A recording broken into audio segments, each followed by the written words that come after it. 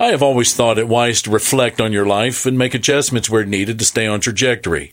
Thinking about these things recently one evening on my back porch, I started making mental notes of some changes I want to make in my own life. First, listen more.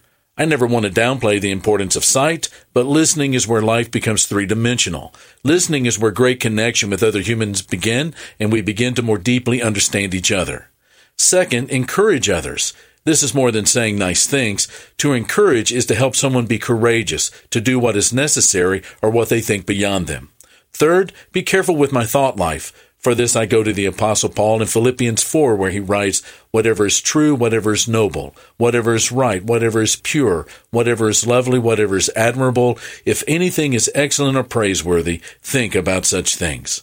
This is Mark Absher, the MacArthur Park Church of Christ. Visit our church online at macarthurchurch.org. The MacArthur Park Church of Christ, connecting God and people.